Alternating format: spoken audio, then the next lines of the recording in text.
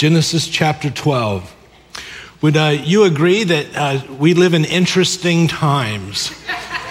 So I'm so grateful that we are here in our study, and what we're going to be talking about over the course of the next several weeks, and even possibly a couple of months. Nothing more appropriate, I think, than what we're going to be sharing. How's everybody doing today? Good. Well, hopefully you've opened your Bible to Genesis 12. You have your outline, you have a pen. And as I've said, we've been working our way through the book of Genesis on Sunday morning, and we're going to begin a most fascinating journey, a story, and it's going to be the story of Abraham. And one of the things I want to say as we begin this is that we all come from various church backgrounds. And so if you're like me, I grew up in the church. So our church, I was used to what we did in our church. And then we heard about the church down the street, and we were told that they were weird. But at their church, they were told that we were weird. And so we had this weirdness between us. And so what happens is in a denomination or a church group, you'll tend to emphasize certain things. And sometimes as you emphasize those things, you de-emphasize other things. And so what we're going to look at today was not emphasized in the church that I grew up in. It doesn't mean it wasn't true. It's just that we didn't really talk about these things. And so today we're going to talk about some things that I think you're at least going to find interesting, and we'll be talking about this over the course of the next few chapters. So the story of Abraham is the story of growing in faith and the story of operating in faith. And today what we're going to do is we're going to do an overview. We're going to hop, skip, and jump through a couple of chapters, and then next week we will come back and we'll begin working through each chapter as we go through. So today's more of an overview, the big picture, but then we'll come back to the specifics. Abraham, as he goes on his journey of faith, is going to become the object lesson in the Old Testament of the power of words in our lives. And so Abraham is going to learn this truth, and we're going to learn this truth, but this isn't something that we talked about in my church growing up. So if this is new to you, that's okay. We'll see how it goes and see where we wind up. But in the Old Testament, in Isaiah, God says something very interesting. He says, I create the fruit of the lips. Peace, peace to him that is far off, and to him that is near, saith the Lord God, and I will heal him. And one of the things that you get from that, there's a whole lot going on in that verse, is that it doesn't matter how near or far, when we speak words, they are powerful. And God takes those words and he does something with them. Words are a lot more powerful than what we were taught. Now in the New Testament, Jesus would say this. He would say, if you had faith as or like a mustard seed, and I've underlined the word seed, you would say, and I've underlined the word say, to this mulberry tree, be uprooted and be planted in the sea, and it would obey you. And one of the things that we're going to find is that faith has a lot more to do with speaking to, rather than praying about. So when we read this verse growing up, we were taught that just means you need to pray about it, but never say to anything. But you also notice when it says, if you had faith like a mustard seed, we were always taught the emphasis was on how small the seed is. And so it would be taught that if you have just a tiny bit of faith, well, I don't disagree with that. I think that's true. But the emphasis, he says, faith like a seed, or in this case, like a mustard seed, we tend to focus again on how small it is. But you see, for a seed to actually do something, it has to be planted. And until it's planted, nothing happens. And the reason for the mustard seed, at least here, it doesn't say that it's small, but one of the things that we learn about a mustard seed is that when you plant a mustard seed, it comes up very quickly. It doesn't come up instantaneously, but it comes up very quickly. So if you plant it, within about 7 days, you're going to see it begin to come out of the ground. And so we want to talk about that as we go, but it has to be planted. And then as a seed being planted, when we speak words, that's taking a seed and then that's planting. So Paul would say it like this in the New Testament. Paul would say, faith comes by hearing, and hearing by the word of God. And I've put a couple of words there. We won't unpack them this week, but the word rhema there just means a specific spoken statement. And then it says the word of God. And actually the word there is Christos in the original language. Now, in my background, growing up in church, and we were told that faith comes by hearing by the word of God, we were taught this only pertains to getting saved and going to heaven. But it actually applies to all faith, all the things that you and I believe. It's what we hear and hear and hear that causes us to believe certain things. And so when you hear it, over time, you're going to believe it. Would you agree that in our country right now, there's at least two groups that have very different belief systems? Now, which one is true? Well, mine is. But aside from that, do you know why they have two very different belief systems? Because of what they've been listening to and we've been listening to for time after time after time, literally years. So now we believe it, and we don't understand why somebody else would see things a different way. Because faith, what we believe, comes by hearing. And in this case, hearing by the word of God. So if you want to believe some things that God wants for you, you have to hear his word and hear it and hear it and hear it. So I would say, just as a little parenting advice, be very careful what you speak over your children, what you say to them, because they're so little, and what you say and say and say becomes their belief system. We've always told our kids, even when they've done things, it wasn't always honest coming out of our mouth, but we would say, how can somebody, you're so smart, how could you do something like that? But we've always wanted to tell them that they're smart and they're able and they have, because some of us grew up and that wasn't the thing that we were told. But faith comes by hearing, and in this case, hearing by the word of God. So if I want to believe what God says, I need to hear and hear and hear what God says. Now, faith comes by hearing, but it comes a whole lot faster when I am hearing myself speak. When I begin to speak God's word, that's like taking a seed and planting it in my heart. And over time, as that seed comes up, I'm going to believe what he says. And so we're going to talk about that. And that's a lesson that Abraham is going to learn. Now, Jesus so believed in the power of speaking God's word that he would say this there in your outline. Jesus says, "The one who sent me is true. So I say in the world only what I have heard from him."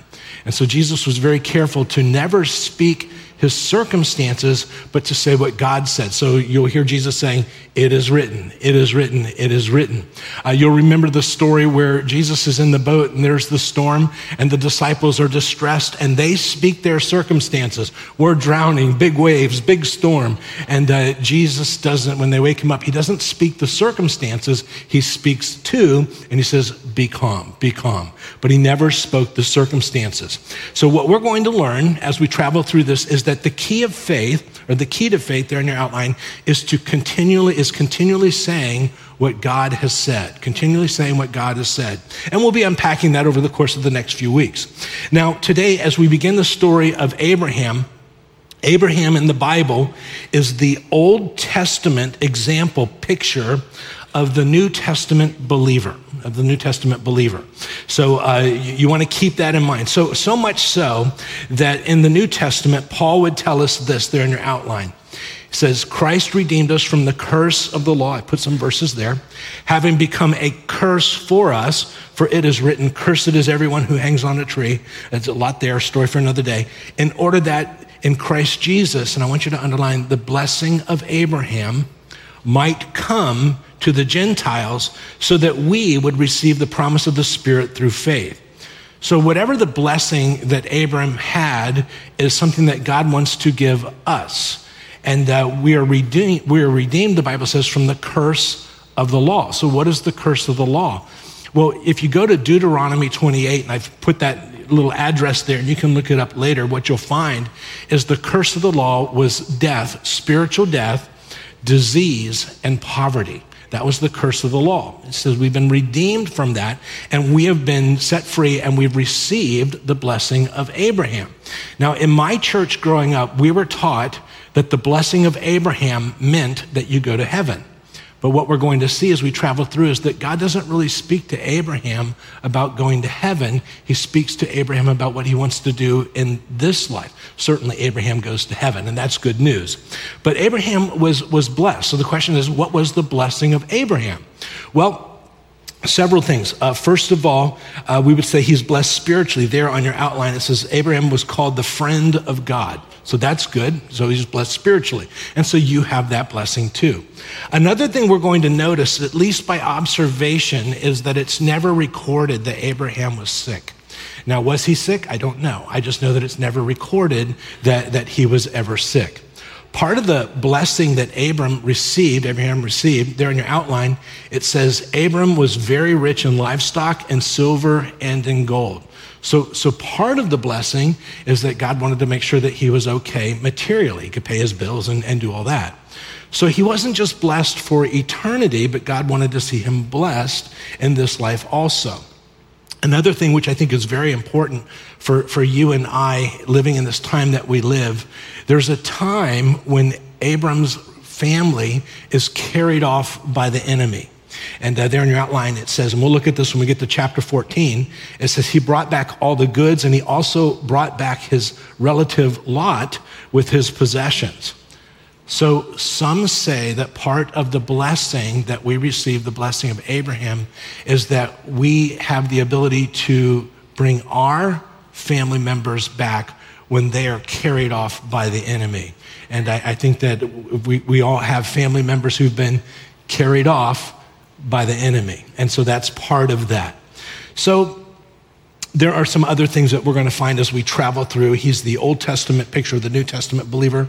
We're going to find that he builds an altar just about everywhere he goes. He is going to make worship a priority in his life. That's good. One of the things we're going to find is he puts God first financially. We'll talk about that in chapter 14. It's one of the early lessons that he learns. Paul will talk about that in Hebrews chapter 7. One of the things that I find very interesting as the Old Testament picture of the New Testament believer, when Abraham sins, God never brings it up.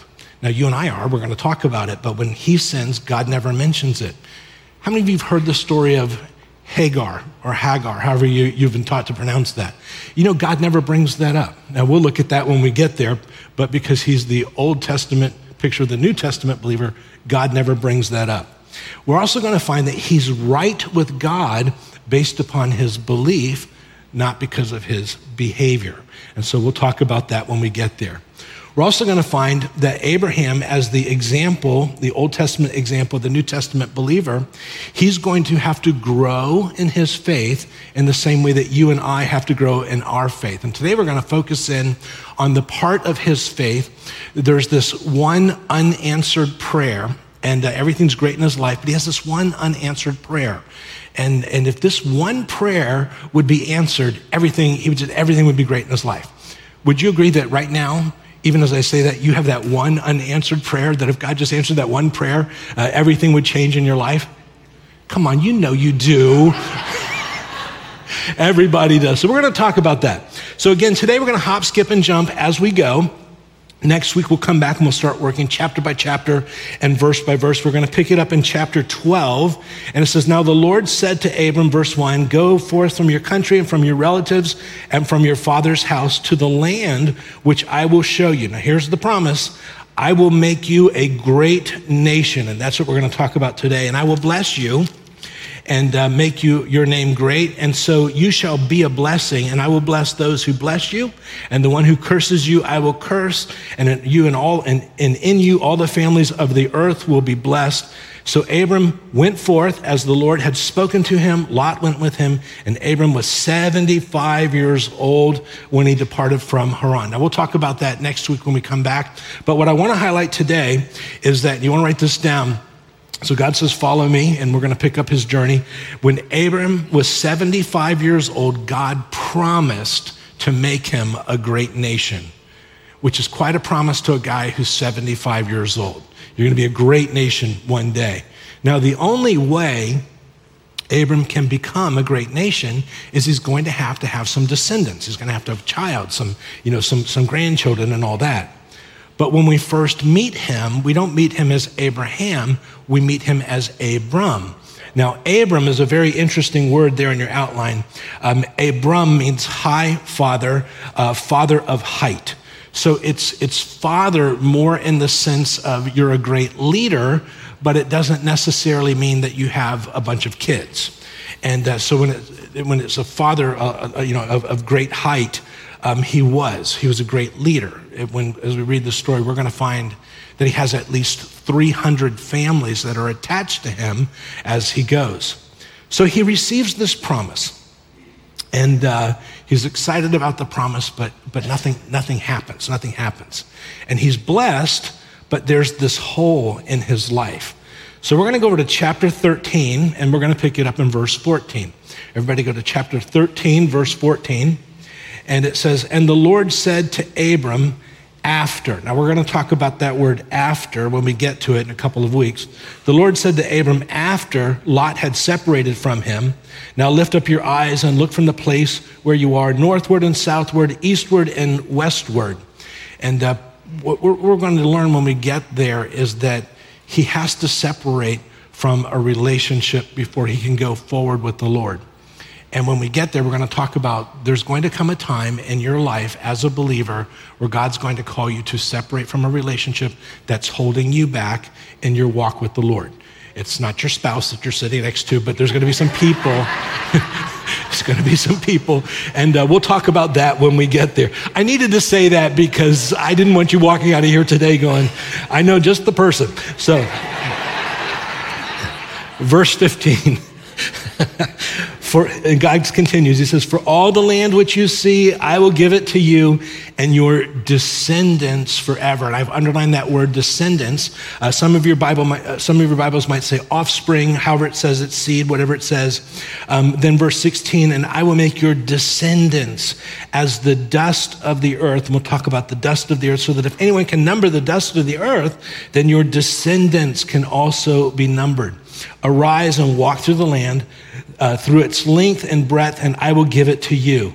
And Abram moved his tent, and he came and dwelt by the oaks of Mamre, which are in Hebron, and he built an altar to the Lord. So a couple of things. First of all, verse 18, because we believe that every word is there by design. We'll unpack this when we get to this chapter. I just want to highlight something. In verse 18, Abraham's situation. "Then Abram moved his tent and he dwelt by the oaks of Mamre."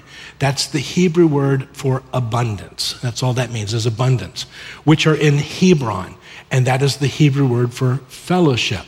And he built an altar, and there's just worship to the Lord. The reason I highlight that is this is good. Abram here, he's in fellowship. He's living in a place of abundance. He's worshiping the Lord. Things are really good between him and God. But we notice something else, and I want you to write this down. God promised to give Abram descendants. And if your Bible says offspring, whatever it says, you can write that down. But we notice he says that 3 times. So there's this promise, but nothing's happening. There's promise, but nothing's happening. And although he's blessed in so many areas of his life, there's this hole. This is this one area that he wants to see God do something in. He has this promise. He's going to have some descendants. And God says your descendants are going to be like the dust if you can number them. At this point, Abram should respond by saying, my offspring, my seed is going to be like the dust of the earth. There's going to be so many, not going to be able to count them, just going to be so blessed, so many offspring. And what we're going to find is that Abram doesn't start saying that, even though God has said that. That's not what Abram says. So what does Abram say? Well, years go by, and I want you to go to chapter 15, and there's no manifestation that this is actually coming about. And so in chapter 15, verse 1, we're going to find that as time goes, Abram's getting grumpy. We'll see. It says, "So after these things, the word of the Lord came to Abram in a vision, saying, 'Do not fear, Abram. I'm a shield to you, and your reward shall be very great.'" Now notice his response. Abram said, "O Lord God, what will you give me since I am childless?" Underline that. And the heir of my house, Eliezer of and the heir of my house is Eliezer of Damascus. And Abram said, "Since you've given me no offspring for me, one born in my house is my heir." And he said it just like that, by the way. He was very, very, very grumpy, very grumpy. So there in your outline, I put that, but Abram said, "Oh, sovereign Lord, what can you give me since I'm childless?" God had already given him his word, but we notice something about Abram here. We notice that, and this is not just Abram, it's for so many of us. Abram is a believer. He loves the Lord. He's walking with the Lord. He's living, in all, the goodness of the Lord. But he has this promise, but there's no manifestation. But we notice something about him, and for many people in church today, you want to write this down. Abram spoke the circumstances, but not the promise. He speaks the circumstance, not the promise. Abram here is just calling it like it is. I'm just being honest. This is just how it is. And not only is he doing that, he's catastrophizing. He's saying, not only do I not have a child, but this person's not even my child, is going to take everything. I've worked everything my whole life, and somebody else is going to get it because you've given me no offspring. In essence, he's blaming God. He has the promise, but it's not happening. So he's not saying what God has said about his situation, and he's had the promise for years, but nothing's happening. Now, when we speak our circumstances, many times we think we're being honest. And when the Bible says we look not at the things which are seen, but at the things which are unseen. And many times what we do is we begin to speak our circumstances, but we don't speak God's promise. And that's very much like when you walk into an elevator and you want to go to the third floor, but you're on the first floor. And if you speak your circumstances, all you're doing is pushing the first floor button because that's your circumstances. That's where you are. But you don't want to stay where you are. You want to go to the third floor. So you have to push not the first floor, calling it like it is. You have to push the button for where you want to go. Does that make sense? What Abram is doing at this point is he's just speaking his circumstances, calling it like it is. That's not faith. That's not faith. So verses 4 and 5, it says, "Then behold, the word of the Lord came to him saying, 'This man will not be your heir, but one will come forth from your own body, and he shall be your heir.' And he took him outside and said, 'Now look toward the heavens and count the stars if you're able to count them.' And he said to him, so shall your descendants be. So shall your descendants be." So here, God gives the promise again. This is what I want to do. This is the promise. What God is trying to do is he's trying to get Abram to begin speaking what God has said, not just speaking his circumstances. So here, Abram should start saying, "My offspring are going to be like the stars of the sky. You can't even count them. My offspring are going to be like the dust of the earth. You can't even count it. It's just so many. And because God has said that, I can say, it's going to be like this." But he's not doing that. Well, time passes. And if you go over to chapter 16 is a story of Abram not saying what God is saying about his situation. It's a story about how Sarah and Abram come up with a plan to help God out. And when we get there, we're going to find out that you don't want to come up with a plan to help God out if he says he wants to do this. So we'll talk about that when we get there. But notice verse 16, chapter 16, verse 16. It says, "Now Abram was 86 years old when Hagar bore Ishmael to him." And we'll talk about that when we get there. But you want to write down, he's now 86 years old. 11 years have gone by, and there's no manifestation whatsoever of this promise ever taking place. So time continues. And again, no manifestation. So you go to chapter 17, verse 1. Now there's a big jump in time. It says, "Now when Abram was 99 years old." And I want you to write down, now Abram is 99 years old. 99 years old. "The Lord appeared to Abram and said to him, 'I am God Almighty. Walk before me and be blameless.'" That word blameless just means complete or in integrity. And God says, "I will establish my covenant between me and you, and I will multiply you exceedingly, And Abram fell on his face, and God talked with him saying, by the way, let me just say, Abram fell on his face. Abraham, at this point, at least he's learned to just shut up and not to speak. So that's good. That's growth. He's not spewing unbelief. He's just not going to say anything.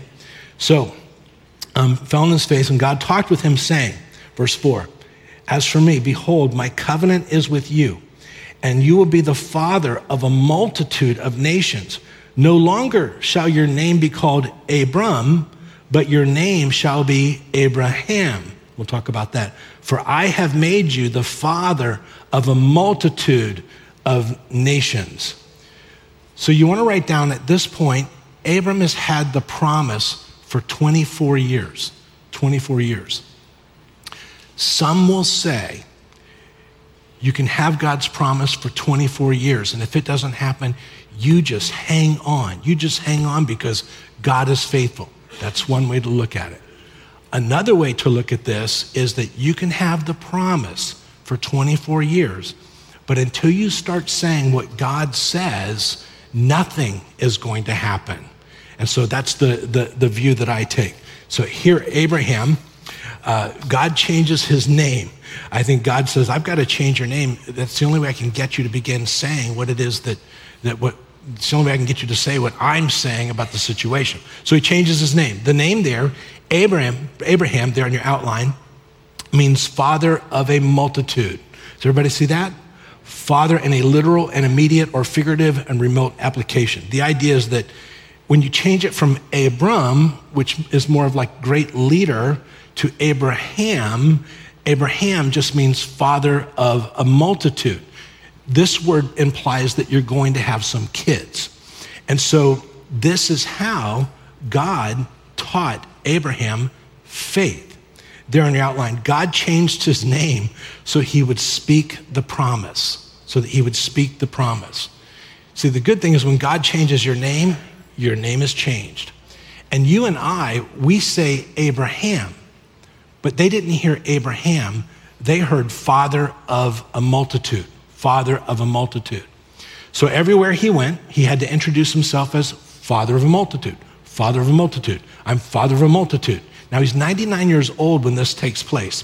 One of my mentors says that most people wanted to laugh at him, but they didn't because half the people in the county work for him. So you wouldn't say that. But he would say, I'm father of a multitude. I'm father of a multitude. And so they would come up to him and they would call him that. They'd say, father of a multitude, where do you want to dig this well? Father of a multitude, where do you want this? He'd have to get on the phone, call the feed store and say, this is father of a multitude. This is what I want. And so he had to continue saying that. Now that's interesting because faith comes by hearing, and hearing by the word of God. Something began to change inside of him as he says what God says about his situation. I'm father of a multitude. What we find is once he started doing that, because faith is as a seed and a mustard seed comes up very quickly, which is what the illustration uses. There in your outline, it says Abraham was 100 years old when his son Isaac was born to him. He had the promise for 24 years and nothing happened. He spoke the circumstances, spoke the circumstances, spoke the circumstances. But when he decided, or when he was forced to begin saying about his situation what God said, everything began to change, and it began to change very quickly.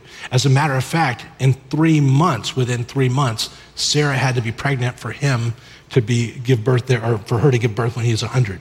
So go ahead and write this down. When Abraham began speaking the promise, the answer began to manifest in less than 3 months. And this is how God taught Abraham faith, and Abraham is the example for us as New Testament believers. In church world, in the church background that I come from, we would consider it presumptuous to speak the promise. And so we would speak the circumstances, feeling that as though we were being dishonest if we spoke what God said. But that's how you operate in faith, not by speaking your circumstances, but by speaking the promise. When you and I take God's word and we speak it, it's like every time we speak, that word goes out and it's a seed, and that seed is planted in our heart. And the more we speak it, the more it's planted, and it begins to grow. And it just comes up. It finds a way. It just finds a way to come up. And our belief system changes. And when our belief system changes, Jesus says if you had faith as a mustard seed, you would say too, and it would happen. You believe different. You get a very, very different result. So in the Bible and in Abraham's life, we find that faith is more than just going to heaven. Heaven is great. But God wanted to teach Abram how to operate in faith in this life. Another thing that I notice here, it says, and this is from the New Testament, Paul says, without becoming weak in faith, Abraham contemplated his own body, now as good as dead, since he was about 100 years old, and the deadness of Sarah's womb. Now, keep in mind, it says he was about 100 years old. So this isn't talking about when he was 75 years old and God first came to him. This is right at that time where Sarah gets pregnant, when he gives, So as good as dead, since he was about 100 years old, and the deadness of Sarah's womb. Yet with respect to the promise of God, he did not waver in unbelief. Again, this is that when she got pregnant, but he grew strong in faith, giving glory to God. And that word glory there is the word doxology, or doxa, to God. And being fully assured that what God had promised, he was able also to perform. Again, this isn't talking about when Abraham was 75 years old. This is talking about when he's about 100 years old. And so something changed at that point. He recognized, it says his body was as good as dead in the deadness of Sarah's womb. He didn't go around saying, we're young, we're young, we're young. He just said, I'm a father of a multitude. I'm a father of a multitude. He didn't deny his situation. He just said what God said about his situation. It's also interesting, it says he grew strong in faith, giving glory to God. Because faith comes by hearing, he's growing strong in his faith by giving glory. And the word there is doxa, from where we get the English word doxology. Doxology is also praise or thanksgiving. So I want you to write this down, a little clue there, that Abraham thanked God in advance for the answer. He began thanking God in advance for the answer when there was absolutely no manifestation of anything changing. Again, some hold that if you have the promise and it doesn't happen for 24 years, you just hold on. Others hold that you can have the promise for 24 years, but until you start saying what God says about your situation, nothing is going to happen. Does that make sense? So let me just show you very quickly as we wrap this up how this works out and a little bit about how I used this in my life.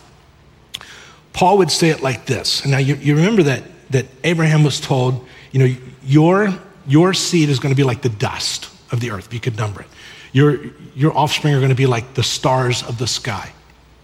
So Paul would say in the book of Hebrews, he says, he himself has said, this is God speaking, I will never leave you nor forsake you, so that we may boldly say, and I've underlined boldly, the Lord is my helper, I will not fear, what can man do to me? So here's what Paul is saying. If God has said this, then I can boldly say this. If God has said your offspring are going to be like the dust of the earth or the stars of the sky, then you can boldly say this. So you want to find out what it is that God has said so that you can boldly say some things. So there's a couple of things that I say every day. There on your outline. God has said this, so I boldly say this.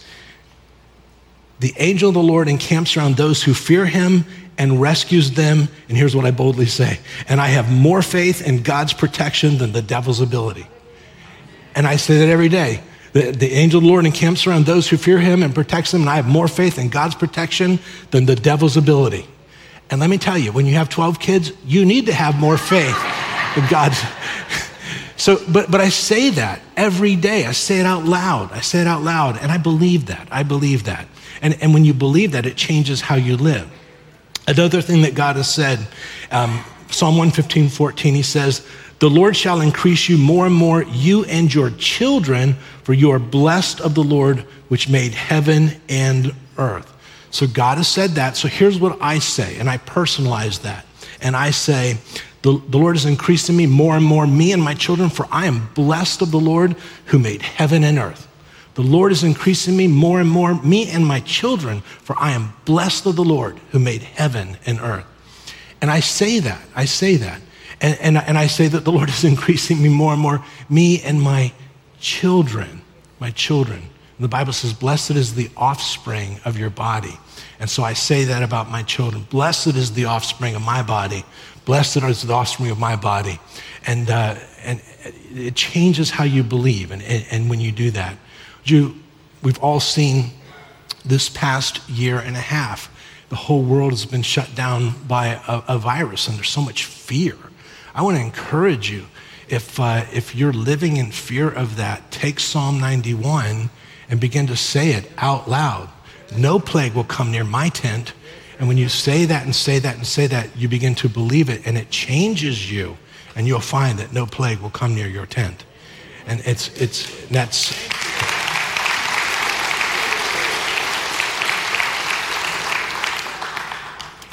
All right, I'm 2 pages away from my notes. I don't even know where I am anymore. But God wants to do more than just get you to heaven. He wants to do more than just have you become really nice people with good information. He wants to see you operate in faith. And this is how you do it. Faith comes by hearing, and hearing by the word of God. Faith comes faster when you hear yourself speaking God's word, not your circumstances.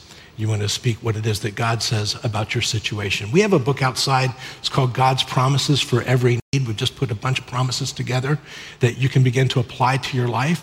If you want, you can write promises on your connection card, and we'll send you a Word doc that you can use. Just find out what God is saying about your situation, and you can begin to apply it to your life. And you'll see very, very quickly that things will change in you and around you. Well, did you find that interesting today? Good. Well, let's go ahead and close in prayer, and we'll pick it up in chapter 12 next week. Father, thank you so much for your word. Thank you, Lord, for just teaching Abraham faith and revealing to us how you had to change what he spoke so that that promise could come true. And I pray, God, that we would take your promises, we would speak them, they would become part of our lives as we plant them deep inside, and that as that takes place, it just automatically come up. And we're looking forward to that. I pray, God, that you keep each and every one of us till we meet again. It's in Jesus' name we pray, and all God's people said, amen. Well, God bless you guys. We'll see you next time.